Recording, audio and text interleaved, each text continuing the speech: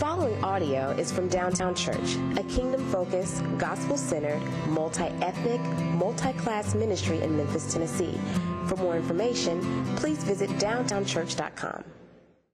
Today's scripture reading comes from John 13, verses 21 through 38. After saying these things, Jesus was troubled in spirit and testified, "Truly, truly, I say to you, one of you will betray me." The disciples looked at one another, uncertain of whom he spoke. One of his disciples, whom Jesus loved, was reclining at a table close to Jesus. So Simon Peter motioned to him to ask to Jesus of whom he was speaking.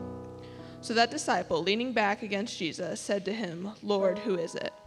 Jesus answered, "It is he to whom I will give this morsel of bread when I have dipped it." So when he had dipped the morsel, he gave it to Judas, the son of Simon Iscariot. Then after he had taken the morsel, Satan entered into him. Jesus said to him, "What you are going to do, do quickly." Now no one at the table knew why he had said this to him. Some thought that, because Judas had the money bag, Jesus was telling him, "Buy what we need for the feast," or that he should give something to the poor. So after receiving the morsel of bread, he immediately went out, and it was night. When he had gone out, Jesus said, "Now is the Son of Man glorified, and God is glorified in him.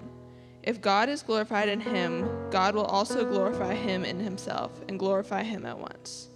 Little children, yet a little while I am with you. You will seek me, and just as I say to the Jews, so now I also say to you, where I am going you cannot come. A new commandment I give to you, that you love one another. Just as I have loved you, you are also to love one another. By this all people will know that you are my disciples, if you have love for one another." Simon Peter said to him, "Lord, where are you going?" Jesus answered him, "Where I am going you cannot follow me now, but you will follow afterwards." Peter said to him, "Lord, why can I not follow you now? I will lay down my life for you." Jesus answered, "Will you lay down your life for me? Truly, truly, I say to you, the rooster will crow 3 times. The rooster will not crow till you have denied me 3 times." This is the word of the Lord. Thank you, Addie. God did not have to speak to us, but boy, did he. Thank God for his word and for how good he is to not leave us in the dark and not be silent. Amen. This morning, we're looking at a passage that I think is very appropriate to where many of us are kind of feeling and kind of where we are with the kidnapping of Eliza and just the tragedy that it is. But before we get to that, I want to introduce a new couple in our church body.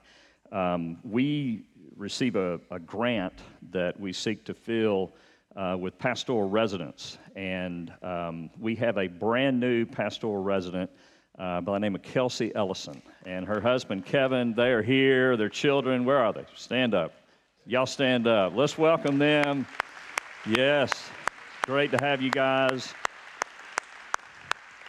We look forward to working with Kelsey. She's going to be working with 20, 30-something women, and we look forward to seeing the fruit of her ministry among us.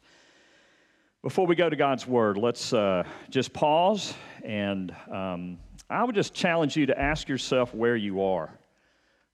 What are you bringing into this sermon? Is your mind somewhere else? Are you like Sir G and you got your mind on that grill? What's going to come off the grill? Let's just take a moment to just center our hearts and minds and ask the Lord to get our attention.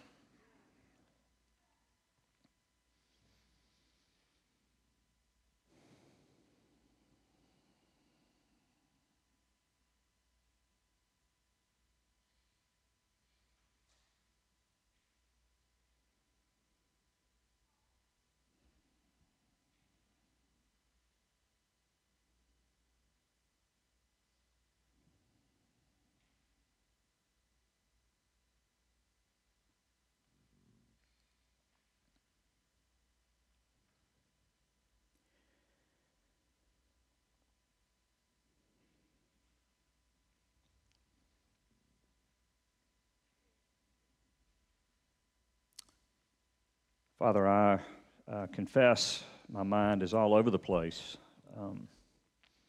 I ran into this morning, certainly not walking. And so, God, I just pray that you would show up by your Spirit and you would apply your word to our hearts. Father, you tell us very plainly what you want from us. You tell us very plainly what you will empower. You tell us very plainly what holiness and righteousness is not and what it is. So I pray in the next few minutes that your Spirit would be our teacher, that you would speak through your word, you would captivate our hearts, you would convict us of sin, you would convince us of grace, and you would empower us for a life of love. Oh God, transform this body right here in this room to be what, Lord Jesus, you lived, died, rose again to achieve. A community of love, self-sacrificing love, not thinking about us, but thinking about others and laying our lives down, just as you, Lord Jesus, have done for us. Lord, that's not going to happen without your power. So come, and we pray in Jesus' name. All God's people said, amen. There's a drought out west. It's not really affecting us, but if you live out west, it's affecting them. And the Colorado River feeds a lake called Lake Powell, and it's about 168 feet low right now, below capacity. Look at these before and after pictures. I'm hoping, you can kind of see. Bone dry, that's what it used to be, or actually it was higher than the one on your right. And the issue is this: 40 million people depend on water from this source. And if they don't get filled up, if that lake and Lake Mead, another lake just like it, equally as low, doesn't get filled up, people are not going to drink. Why? Because you can't give what you don't have.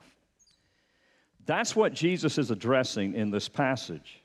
Jesus is telling us that he has come for a specific reason, but we are in a drought in this world.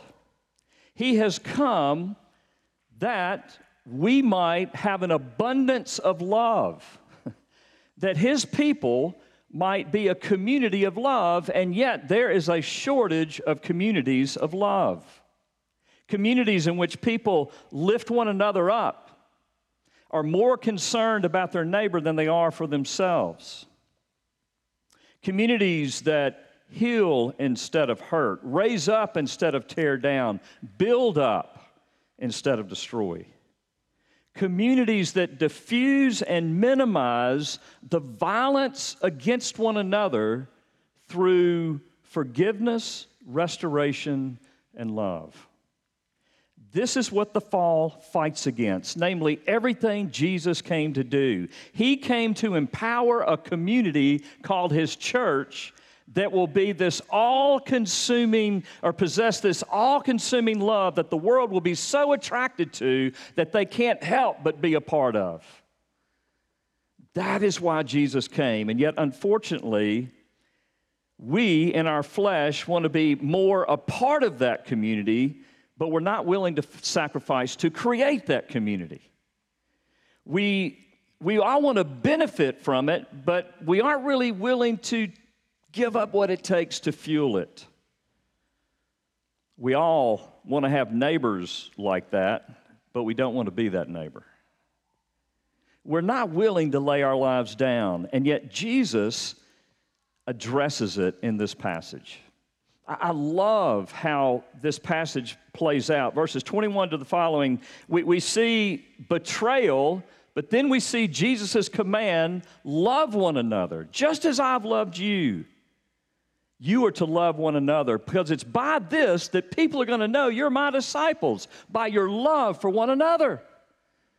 If you would but love each other in the face of a violent community, in the face of betrayal, God's people are to focus on his gospel and the reality of loving one another. And here's the main idea of the text. Jesus calls his church to be an apologetic or a witness for the good news of his gospel by laying our lives down, by being a community of self-sacrificing love. And friends, that is why this church was planted. 14 and a half years ago, this was the vision. Downtown Church exists to be or create a radical new community that loves God and loves neighbor. You say, that sounds so simple. Let me tell you, if we would do that, if we would come together regardless of race, regardless of socioeconomic income, regardless of hobbies or what we have in common, if we would come together and we would lay our lives down for one another, if we would create a radical community where we are joyfully loving each other, joyfully seeking reconciliation, joyfully not thinking about what our neighbor should do for us, but thinking about what we should do for our neighbor and then doing it, then friends, I'm telling you, we will change this city. And Jesus knew that because this is the call to his church. And so the question before us this morning is, how well am I loving? How well are you loving? It's not how well is my neighbor loving me, but how well am I loving my neighbor? How much is the gospel transforming my critical, judgmental heart, my fearful heart, to the point that I can lay my life down and give it to somebody else? Because if we can do that, we will be an apologetic to the world without even saying a word, just by simply being who we are. But the Holy Spirit has to do some work. Several things we can see from this passage. How can we become this radical community of love? The first thing we have to understand is that love never goes unchallenged. Jesus was betrayed by one of his own. Unbelievable.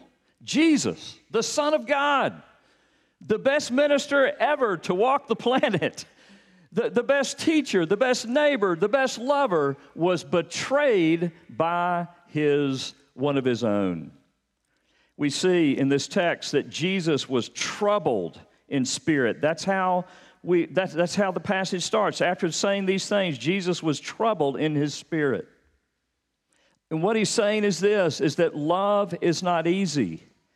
He was, to the deepest recesses of his soul, he was troubled by the reality that one of his own, one of the 12, was going to betray him. He was devastated by it.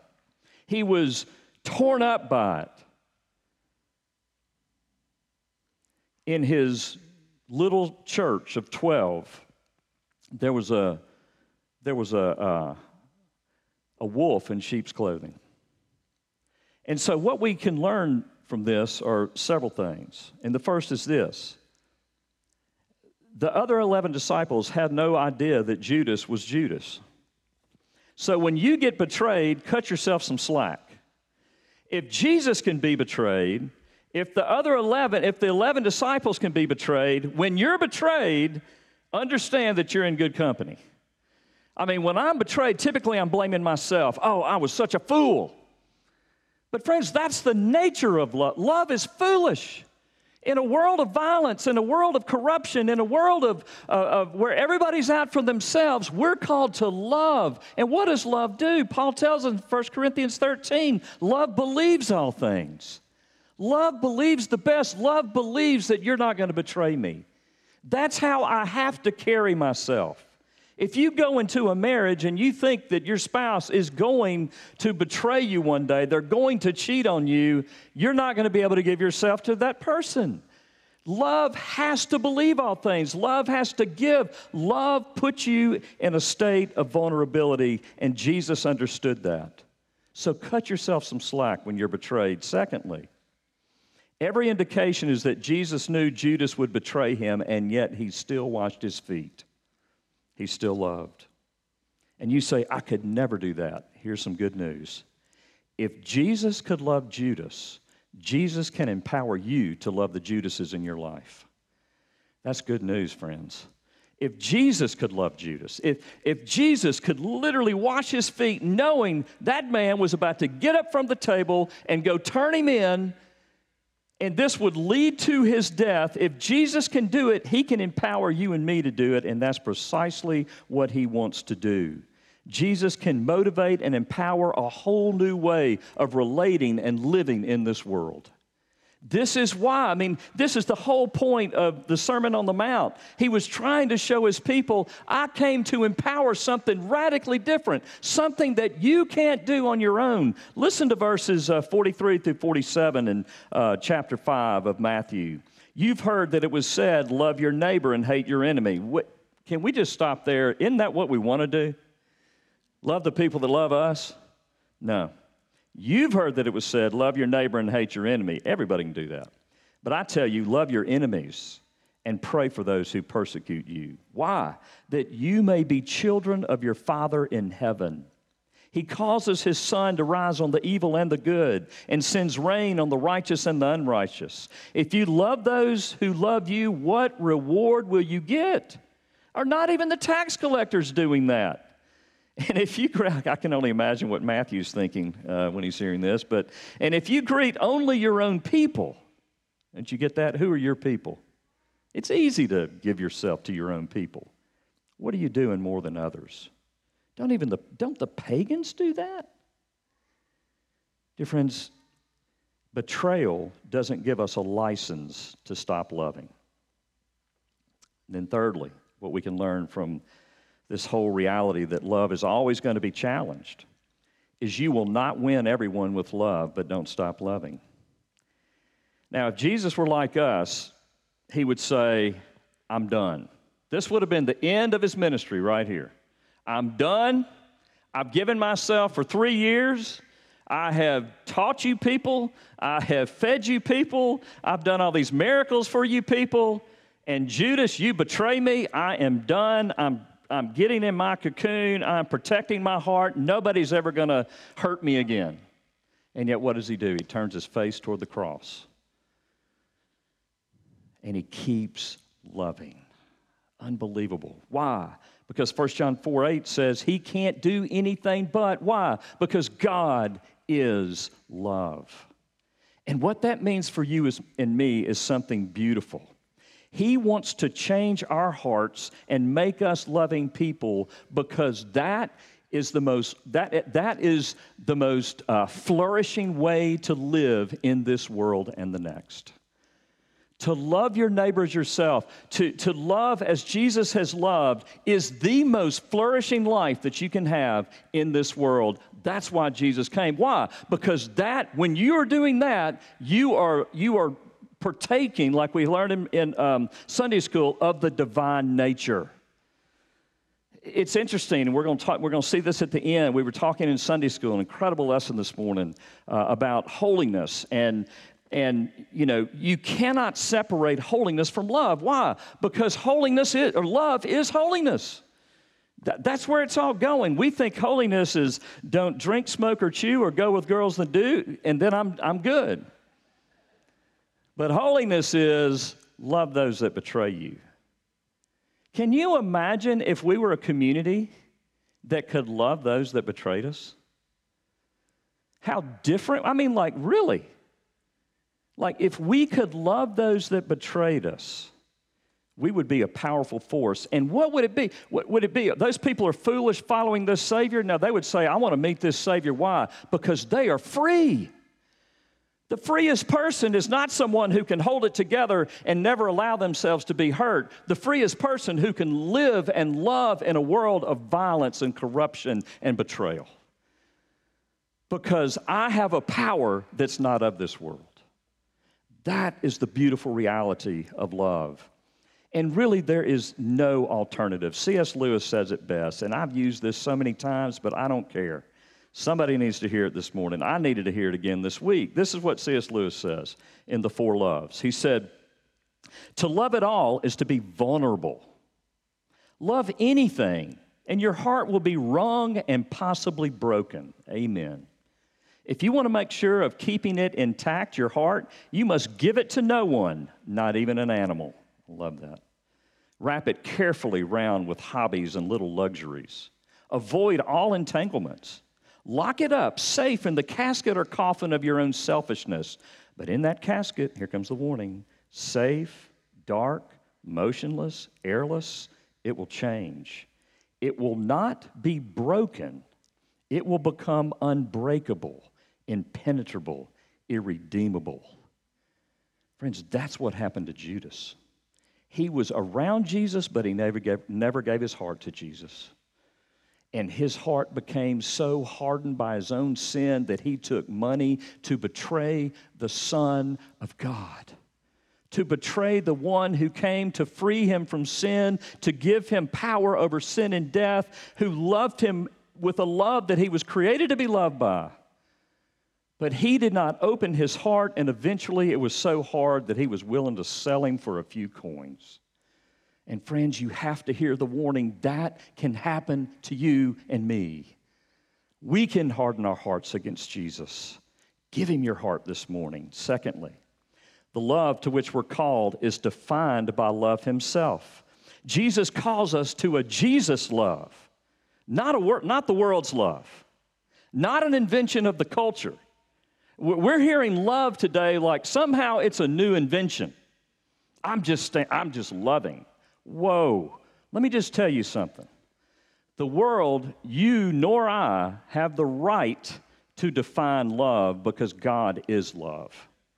Anybody that has any perception of love has it because God is love. No one has a greater understanding about the essence of love than God himself. So friends, don't be intimidated by that. And don't think, understand this reality that God is love. And here is the cut of his love. A new commandment I give you, that you love one another. If we could just take the next phrase out, we're good. Just as I have loved you. Oh my. How has he loved you? Well, let's see.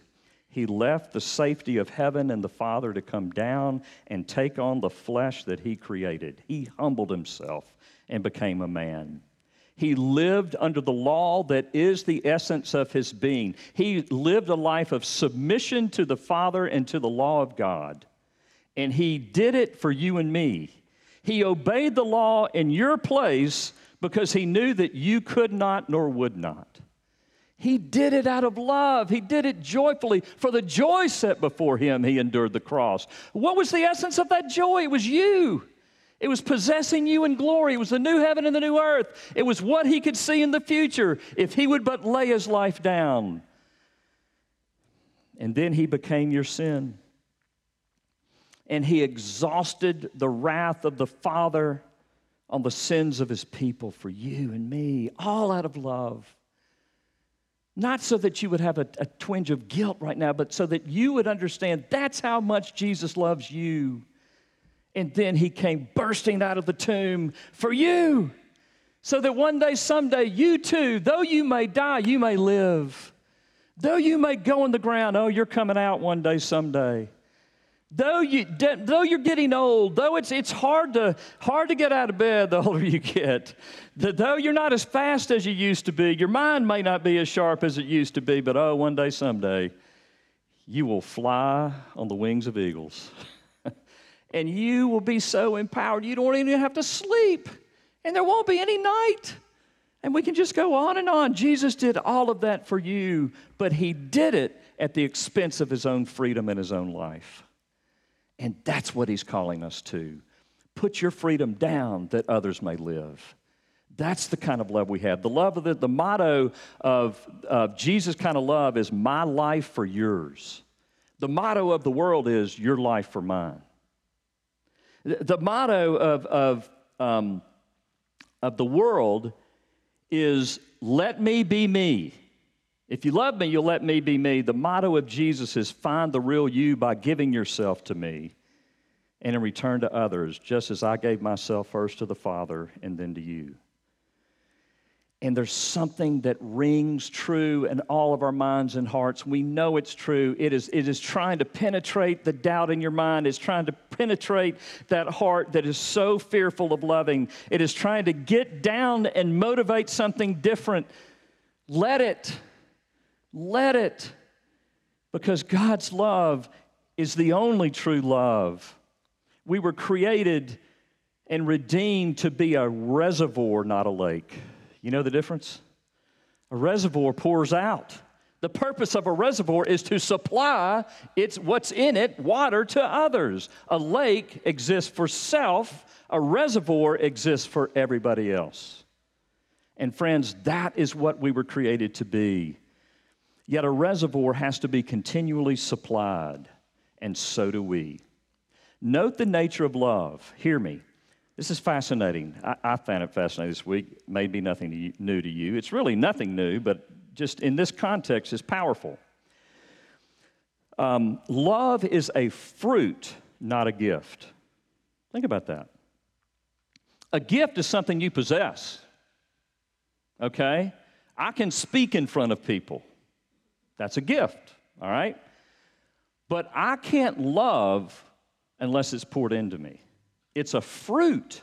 I have to be watered. I have to acknowledge my own dryness, my own dependence upon the one who waters me. I have to be poured into so that it can come out. I can't produce love. Only God can produce love in and through me. It is so important we get that in our heads so that nobody leaves this place and say, I got to love better. You're not going to love better. You got to say, I need more of Jesus. I need to open my heart more to His love so I can extend that love. Open the floodgates of my heart so that my neighbor, my spouse, my children, my parents, my neighbor, my enemies might feel it and be the object of that love. So how do we do it? We have to continually receive and drink in down to our soul the grace of the Lord Jesus Christ. And we have to be proactive. I mean, here's the thing. We have to be constantly cultivating the heart, our hearts. Constantly. Our hearts must be continually humbled by our sin more than they're hardened by the sins of others. Get that down. I think it's on the board, which is no board, the screen. Our hearts must continually be humbled by our sin more than they're hardened by the sins of others. We have to continually drink in grace, and the only way to drink in grace is to admit that your heart is dry. We have to be proactive, cultivating our hearts toward love, rather than growing the weeds of resentment and a critical spirit is what we have to do. Weeds are easy to grow. The weeds of resentment, a critical spirit, and judgment is easy to produce. All of us in this room can create a garden of weeds in our hearts. Why? Because we've got plenty of material around us to criticize and judge. It's not hard. All you got to do is live, breathe, get around somebody else, and you're going to get irritated, critical, and judgmental. All right? So practically, how do we do this? Practically, we have to press our hearts in prayer and meditation and shape our time with God around repentance and faith, not merely making requests. The purpose of prayer is communion with the Father. It is in His presence that our hearts are reoriented. So let's get down to brass tacks. How do we do that? This is how we do it. Let's just say, hypothetically, that this morning I may have been critical in my heart towards somebody, maybe here in this room, just hypothetically, all right? What do I do with that? I can preach this sermon and go to lunch, take a nap, and kind of forget about it because I will still be living even though I might have been critical. But what does the gospel call me to do? Here's the hard work of the gospel. Number one, I've got to acknowledge the reality that I have a critical nature, and I was critical towards someone here this morning. That's the first thing. The next thing is I have to understand that that person did not make me critical. The scriptures say this in Matthew 12:34 and Luke 6:45, out of the heart the mouth speaks. And the principle there is out of the heart is the origin of sin. My neighbor is not the origin of my sin. You get it? My heart is the origin of my sin, not my neighbor. And in fact, that's what the Bible says. All have sinned and fall short of the glory of God, right? There is none righteous, no, not one. But why am I, so I've got to go deeper. I can't just say, okay, I was critical and, and it's not their fault, it's my fault, it's me, but I got to keep going.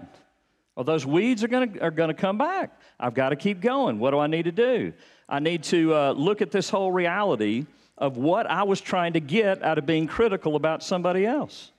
What am I trying to do? I am trying to feel good about me by feeling bad about somebody else. I'm trying to build up a sense of righteousness and justification before God and others based on feeling better than you or me. I mean you, not me. Get that. You say, Richard, you're kind of blowing this out of proportion. No, I'm not. We are following down to the root a critical thought. One critical thought in your day. So this is what I'm trying to get. Okay, we can't stop there, or I'll just say, woe is me, what a horrible person I am. I'm trying to get a right standing before God. Oh, wait a minute. I have a better foundation upon which to stand than I'm better than you. What's the good news of the gospel? Jesus lived, Jesus died, Jesus rose again, Jesus is coming back, and I am declared righteous in him through faith. And therefore, my God is viewing me as if I have never sinned, even though 2 seconds ago I had a critical thought about one of my brothers or sisters. He is indeed dancing over me with joy. He is singing loudly over me. Why? Because he sees me in the finished work of his son Jesus, not my own work. I love Zephaniah 3:17. The Lord your God is in your midst, a mighty one who will save. He will rejoice over you with gladness. He will quiet you by his love. He will exult over you with loud singing. Can you hear the singing? Now, if you can hear the singing, you're getting to the point where you're going to start loving. You're going to go from critical nature to loving your neighbor. Because once you start receiving the singing, this is why you have to believe in the grace of the Lord Jesus Christ for you right now in this moment. Because if you don't, you'll stop right there and you're still not going to love. But once you start delighting in the reality that it's all by grace and my Father is singing loudly over me and I hear his voice, then I can delight in it. And from that comes love for my neighbor. He has totally diffused, the gospel of Jesus has totally diffused my critical thought toward that person, and all of a sudden I can love them. Not be neutral to them, I can literally love them. Friends, that is the work of the gospel. Love is work, a true and real battle within our own hearts, but there is power to do it. And as I said, friends, Judas was unwilling to do it. What about you? Are you willing to do the hard work of mining your heart? See, the way of sinning is hiding. The way of Jesus is vulnerability, honesty, confession, repentance, faith, and delight in the sufficiency of his finished work that empowers a radical, the self-sacrificing love.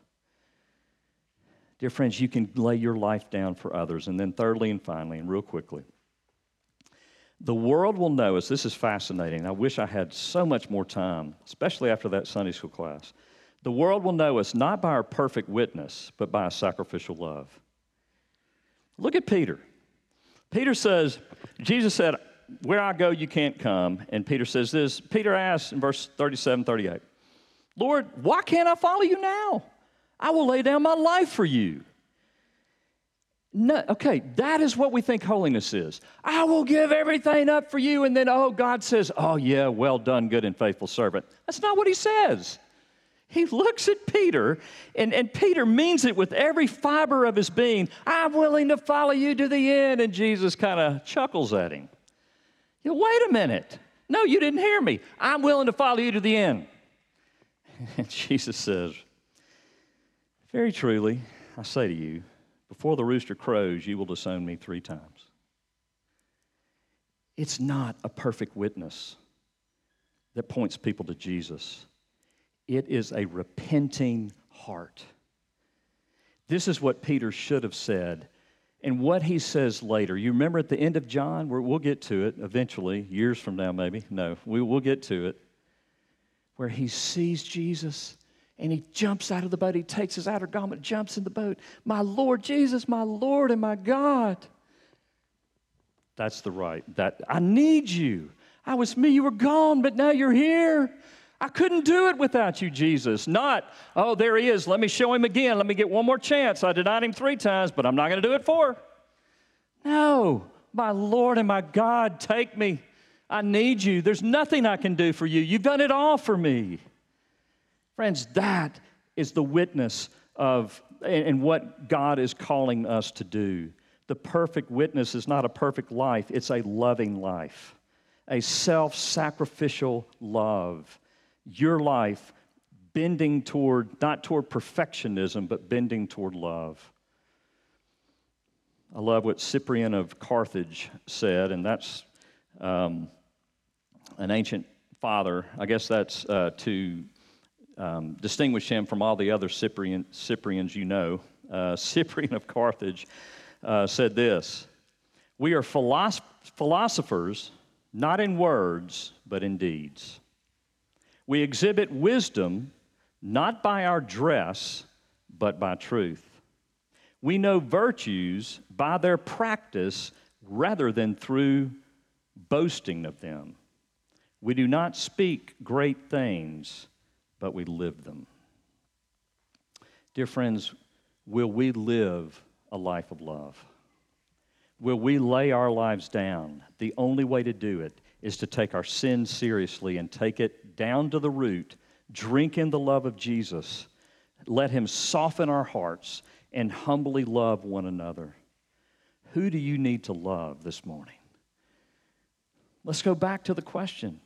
Peter was unwilling to unharden his heart. The question is how well are you loving? The solution is not to leave here feeling guilty and worthless. The solution is to leave here rejoicing in the reality that Jesus knew how you would treat whoever you're not treating well.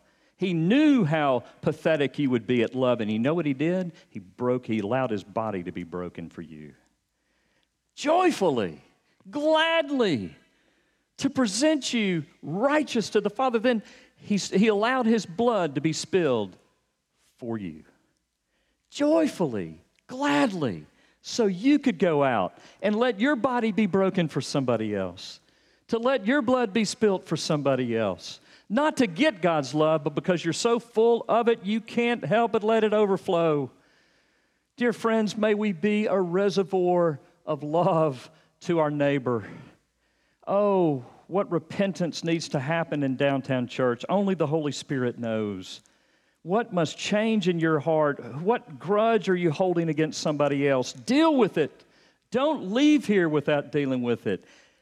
Be reconciled to one another through the gospel. If we don't, then friends, we're simply coming to church. We're not being the church. And Christ didn't give his life that we might just come to church. He came and gave it all that we might be the church. Dear friends, may we be the church. Amen. Lord Jesus, thank you. Thank you for the hope that we have in you. Thank you, Lord Jesus, that you didn't affirm Peter for his valiant work and then bold statement. Thank you that you let him see his heart.